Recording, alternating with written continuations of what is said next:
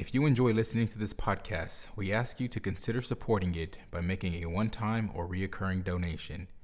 Visit Mayflower's website at www.mayflowerucc.org and click on the Donate tab in the menu.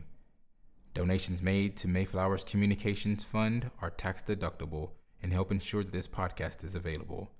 Thank you for your support.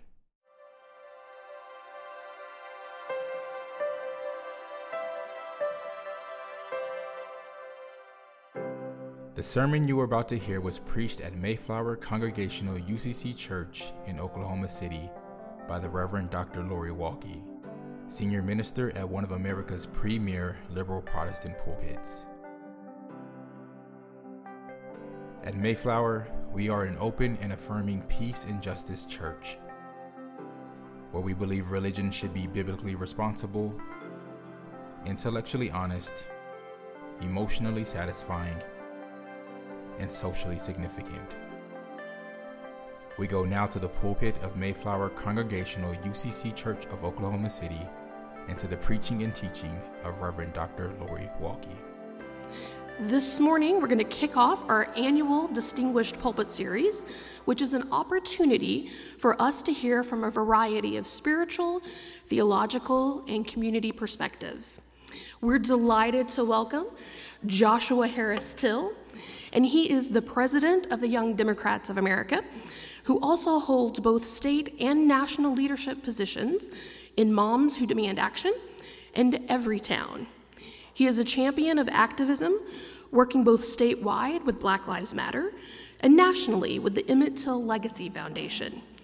Joshua not only focuses his efforts domestically, but he's also built international relationships with a number of youth organizations and currently sits on a core committee for the world's largest youth consortium within the United Nations.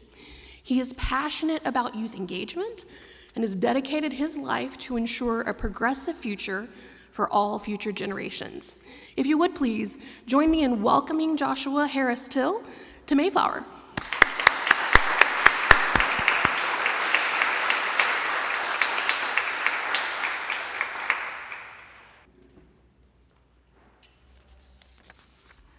Let us bow our heads together.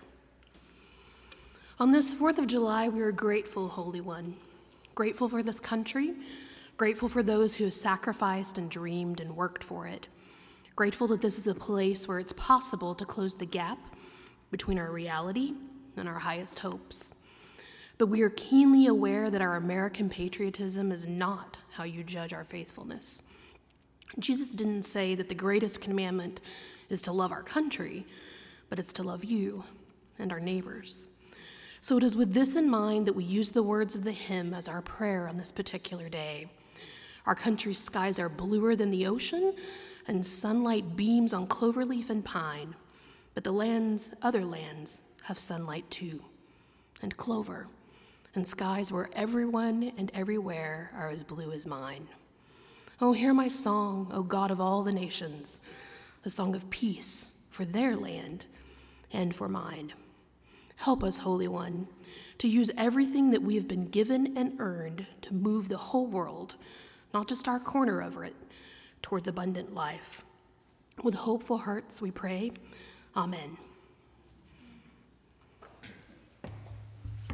Good morning, church. First and foremost, I want to give thanks to the teacher of this building, Reverend Lori Walke, for not just her steadfastness in her convictions, but in her ingenuity in thinking of this program where she invites folks like myself to share this pulpit so that we may learn not only what the ordained have to teach, but what the called have to say as well. And I think that is so beautiful because I think so many of us understand that in multiple moments in life we're called to speak in and invest in and bless someone with a word that we might have to say. And so for me to be able to do that with you today is truly an honor. Open your Bibles with me if you have them with you, or your apps if you're like me. 1 Timothy 1:12 through 17. My pastor called me the other day that asked me what time the service would be, and he said that he really remembers giving a speech at one of these conventions, and he said his friend came up to him after the service and said, "It was 22 minutes before you used your first scripture." And he was like, and what you said in the beginning was okay, but the rest of it was really good after you established that scripture. So I told him I didn't want to make the same mistake, so we was going to start with it real early. And I believe, as in all things, the sooner we can interject the word into our lives and the things that we're doing, the better off we'll be. So I want to thank him for giving me that advice, and I want to read with you. I thank Christ Jesus, our Lord, who has given me strength, that he considers me trustworthy, appointing me to his service. Even though I was once a blasphemer and a persecutor and a violent man, I was shown mercy because I acted in ignorance and unbelief. The grace of our Lord has poured out on me abundantly, along with the faith and the love that are in Christ Jesus. Here is a trustworthy saying that deserves full acceptance. Christ Jesus came into the world to save sinners, of whom I am the worst. But for that very reason, I was shown mercy, so that in me, the worst of sinners, Christ Jesus, might display his immense patience as an example for those who would believe in him and receive eternal life. Now to the King eternal, immortal, invisible, the only God, be honor, glory, forever and ever. Amen. Now, some of y'all are saying amen. But some of you are acting like you weren't born imperfect and had a father who loved you so much that he gave his own son. Now, they told me that the 11 o'clock service had a little more energy than the 9 a.m. service. I'm a pastor's kid on both sides, both my mom and my dad. So I grew up in the church, Southern Black church. I don't know exactly what the theology was. I just knew that's where we went every Sunday morning. And when the pastor spoke, we were supposed to speak back. So if y'all could help me a little bit, that'll let me know that I'm doing a good job. Is that all right? All right. In recognition of the holiday being the 4th of July, I wanted to when I was trying to figure out what I was going to speak about, I was like, it has to be Independence Day themed. And then I spent all of this time researching the 4th of July to find out as much historical context as I could so I could create a sermon out of it. And then none of that happened. So we will instead go in the direction that I feel like the Lord's leading us this day. But there was something that I read that I feel goes with the service that we're having, and it's from Frederick Douglass, The Meaning of the 4th of July for the Negro. It was in July 4th of 1852, and he said this: "Fellow citizens, I am not wanting in respect for the fathers of this republic. The signers of the Declaration of Independence were brave men. They were great men, too, great enough to give frame to a great age. It does not often happen to a nation to raise at one time such a number of truly great men. The point from which I am compelled to view them is not certainly the most favorable, and yet I cannot contemplate their great deeds with less than admiration. They were statesmen, patriots, and heroes, and for the good they did and the principles they contended for, I will unite with you to honor their memories. Fellow citizens, pardon me. Allow me to ask, why am I called upon to speak here today? What have I or those I represent to do with your national independence? Are the great principles of political freedom and natural justice embodied in that Declaration of Independence extended to us? Am I therefore called upon to bring our humble offering to the national altar and to confess the benefits and express devout gratitude for the blessings resulting from your independence to us? I think that's such a powerful statement because it acknowledges that imperfect people can still do good things. There we go. Come on, we joining in. It hit me personally when I was reading this. I think whenever you're trying to make a word for other people, what you oftentimes do is make a word for yourself. And when I was reading this, it says that imperfect people can do really great work. We don't have to achieve this level of perfection. We do not have to be sinless. We do not have to be the best Christian walking the earth. We just have to strive to be Christ-like and do good work, and good work will happen. And it can positively impact other people. Now, obviously, we still had a long way to go when that statement was created. But he said, I don't have the ability to not acknowledge the greatness in you just because it doesn't oftentimes all the way extend to me. I still acknowledge your good deeds. And I hope that in a world of imperfect people, as an imperfect person myself, as you may feel like you're imperfect people, that we know that we're still worthy, we're still loved, we're still called, and we're still Christ-like. I would ask, how many of you all know an imperfect person? Let's see, all right, one or two, okay. Then I'd ask, how many of you all feel like you're imperfect yourself? Right, okay, a couple more hands than we had on the first one. That's that participation I was talking about.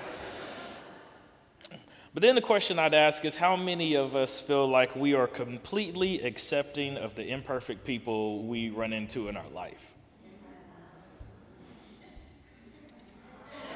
I was just trying to see if I saw any hands out there for that one. Just to think about what that means to be completely accepting of imperfect people. Not just accepting of imperfect people. We all have that friend and we're like, oh, well, that's just the way Todd is.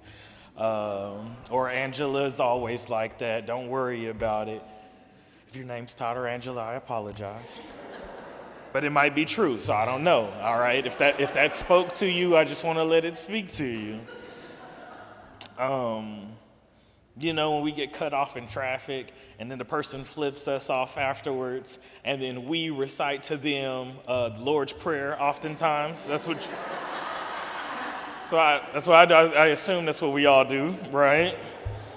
But I think, it's so interesting because I was preparing for this service and I'm thinking about Reverend Walkie and how every single time she speaks, like you can tell the amount of time, effort, and energy that she puts into making sure whatever is on that paper comes across well for the people who's going to be receiving it, to make sure that it's a message that's uniquely created for them, and to make sure that she is well versed and studied enough to ensure that Christ is centered in the message that she gives.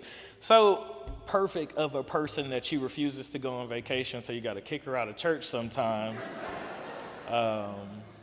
just in order for her to kind of take a break and to refill herself, because she pours out so much that we know you have to put something back in order for you to continue, right?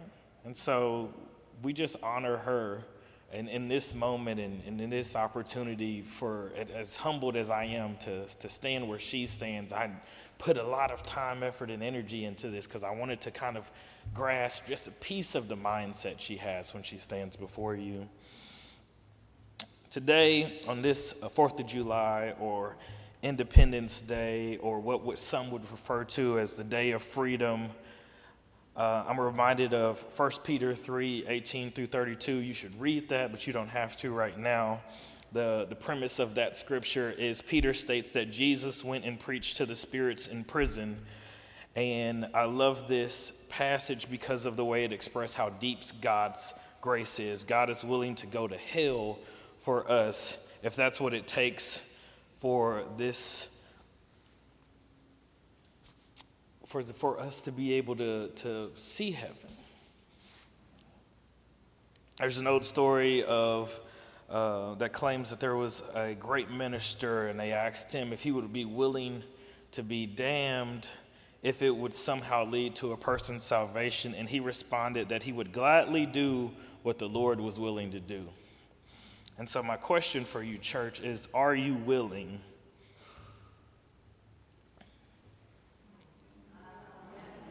No. There's hesitation there, and there rightfully should be, because when I say, are you willing, I don't ask you what you're willing to do, right? And you're like, I might be willing, but give me a little more information.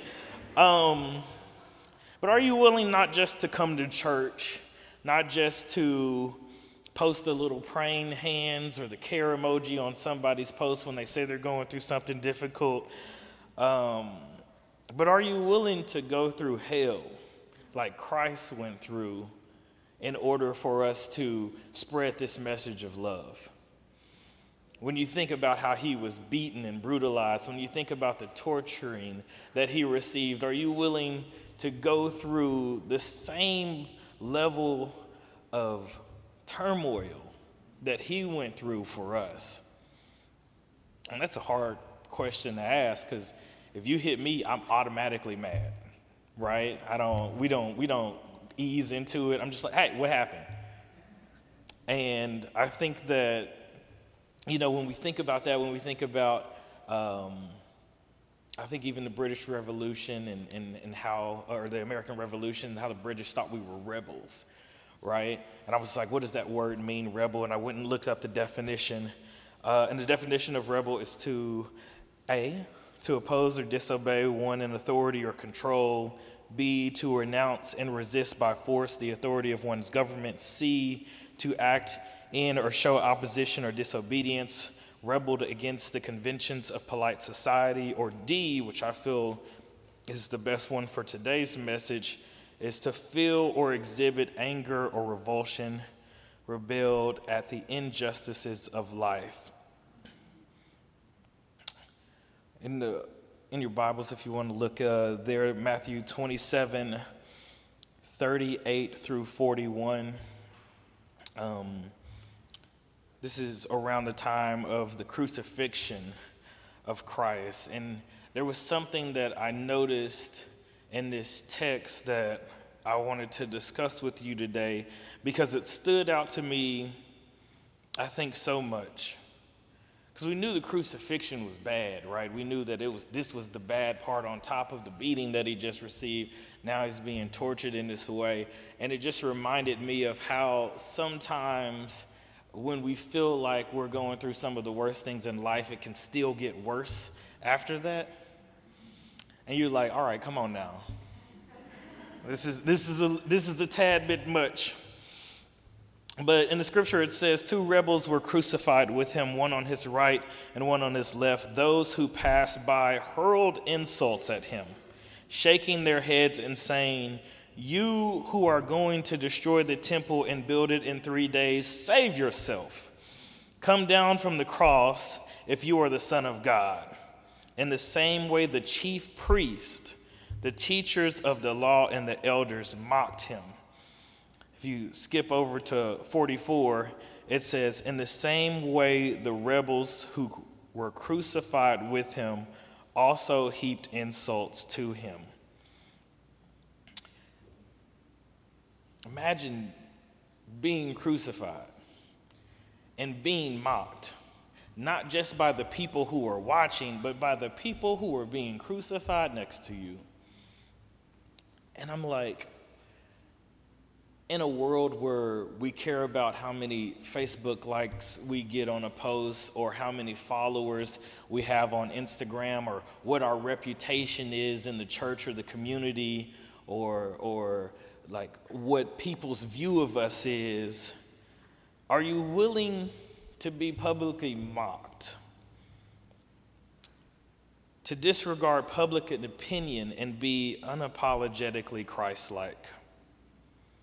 When some want to fit in so bad that they would insult the man getting crucified right beside them because they want separation from this person who we know to be Christ.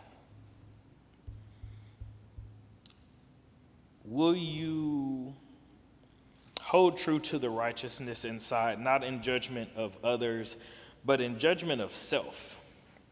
Let me repeat that, because I think someone on the left side might have been dozing off a little bit. I don't know.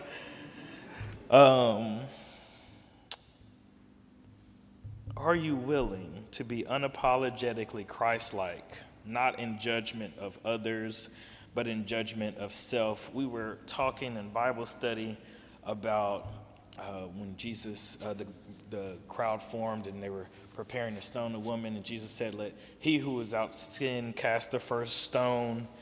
And he asked, are you without sin? You know, a lot of people were willing to be the second person to throw the rock, but not a lot of people are willing to be the first. And I would go a little bit further and say a lot of Christians are willing to have an opinion that might be negative on somebody as long as they're not the first, as long as it's popular in that point in time to have those opinions about people, as long as you can justify the things that you might be saying about someone.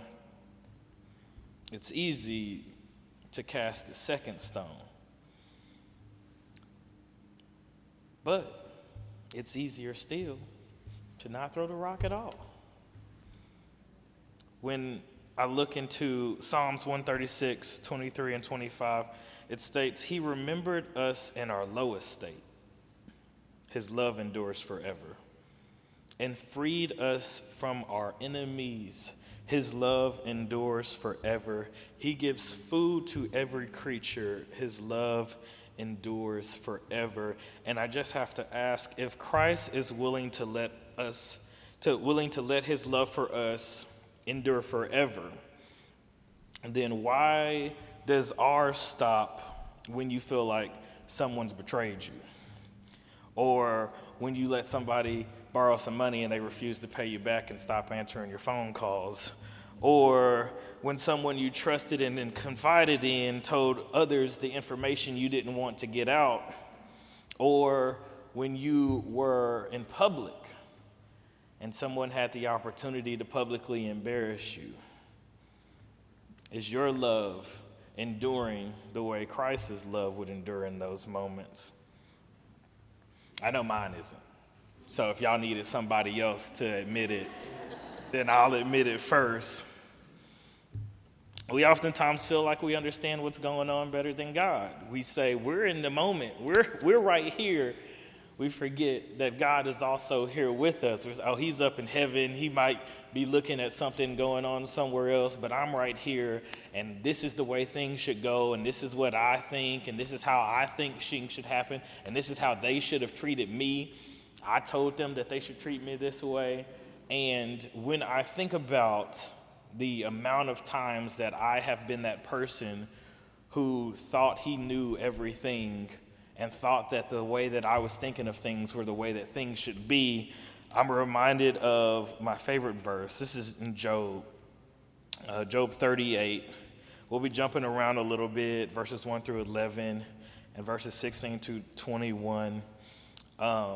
And you all know the story of Job. He had everything, and the devil approached God and said, if we could just take this away from him, then he'll reject you. And they took it away, and he didn't. He said, if we can just take this away from him, and they continued to do this until Job had a question like most of us, like, okay, well, what is going on? All right. I've been down here. I've been doing the right thing. Why is everything bad happening to me right now? I know that's something I relate to. I don't know if y'all relate to that. I've tried to think through my life, and I'm like, what did I do? Did I kick a puppy? Did I pop a kid's balloon? Like, why is so much bad stuff happening in this moment? And so Job decided he wanted to question God. And one of the most beautiful things I think in Scripture happened, God answered. How many of you know that if you have a good enough relationship with the Lord, you can have a conversation with him?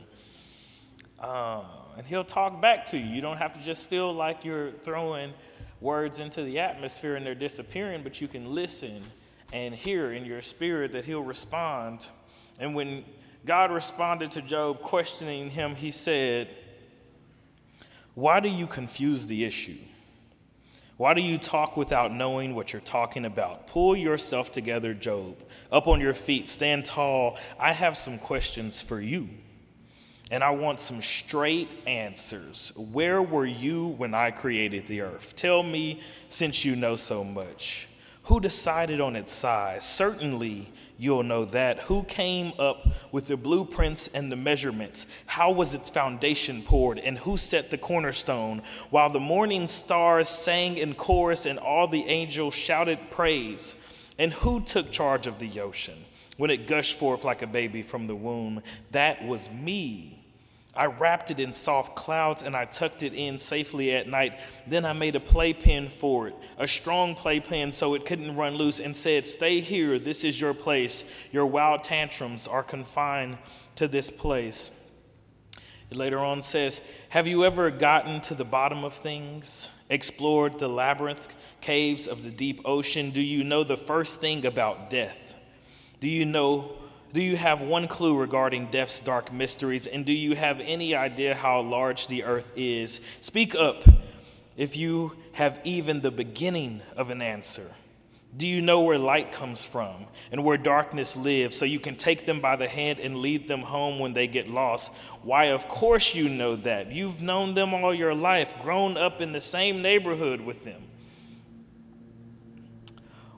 What will it take for you and I to trust that the Lord, the creator of the universe, the author and the finisher, the beginning and the end, might just know more than we'll ever be able to comprehend? In Job 44:5, he says, I am unworthy. How can I reply to you? I put my hand over my mouth. I spoke once, but I have no answer. Twice, but I will say no more. And I just want to say, church, can I say respectfully that it's far past time that we shut up and trust that our Father knows better than we can ever know. You know, I'm not sure exactly why you came today or what was on your mind when you woke up. I'm not sure why I was asked to speak or chosen out of all of the people that you could have chose. I'm not sure what you're going through in this moment or the plans God has for you. But I know that in this moment, I allowed myself to be a vessel. I said, let me shut up on trying to figure out what I should speak about, what might look best on TV, on the video, what might impress my friends if they watch this service, and said, let me just be a vessel. Let me just speak today about being an imperfect person who is becoming ever more cognizant of the fact that he is imperfect. But still, because I allow myself to be a vessel for our Lord and Savior, I am able to do great work. Just like you all are able to do great work. Just like this church is able to do great work. Every single day, every single opportunity, every single moment. We talked in the last service. They're completely different. You can go watch the video on the first one. About how we all used to wear the "What Would Jesus Do?" bracelets. But it was a fad for a lot of people, and fads, burn out. They run their course. But if we're honest with ourselves, and if we truly think about it as Christians, what would Jesus do should be a question that we're always asking. And for me, I think that the answer is love. He would love. He is love. He would give love. He would ask to receive love. He would ensure love filled every space and every location that he was in. And I think that we need to focus on doing that a little bit more. It is absolutely zero cost associated with giving love, so you can do it for free. I don't know if you all were aware, you can literally give as much as you want, no charge. But I think that we all can think of a moment where we were going through something where things didn't feel right, where we had been kicked and beaten and hurt in so many different ways, and somebody just happened to show up and pour love into us. And the way we felt in that moment, and the way we knew that things would be better, that things would be okay, that this wasn't the end of our story, that this wasn't the worst day that we would ever live through, that love still prevails, love still wins in the very end. And so if I can leave you with anything, it is a charge to make sure that you are investing more love in this world, in every single situation, not just to the people on the street who you feel like need it, but give love to the people who you feel like don't need it. Give love to the people who are having an absolutely great day, no complaints in the world, and you're having a horrible day. Give love to them instead. But most importantly, give love to yourself. So many of us spend so much time investing in other people, we forget that we are the first person that we see when we wake up in the morning and the last person we talk to when we go to bed at night. We don't take care of that person nearly as much as we should. We don't give grace to that person nearly as much as we should. We don't love that person nearly as much as we should. And if we started putting more love into the world here, then it would be so much easier to put love into the world out there. I appreciate you all having me.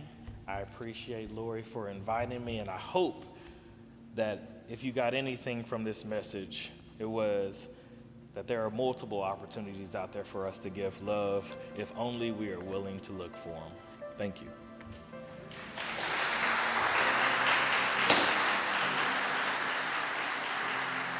You've been listening to the preaching and teaching of Reverend Dr. Lori Walke, Senior Minister at Mayflower Congregational UCC Church in Oklahoma City. More information about the church can be found at www.mayflowerucc.org or by visiting Mayflower's Facebook page.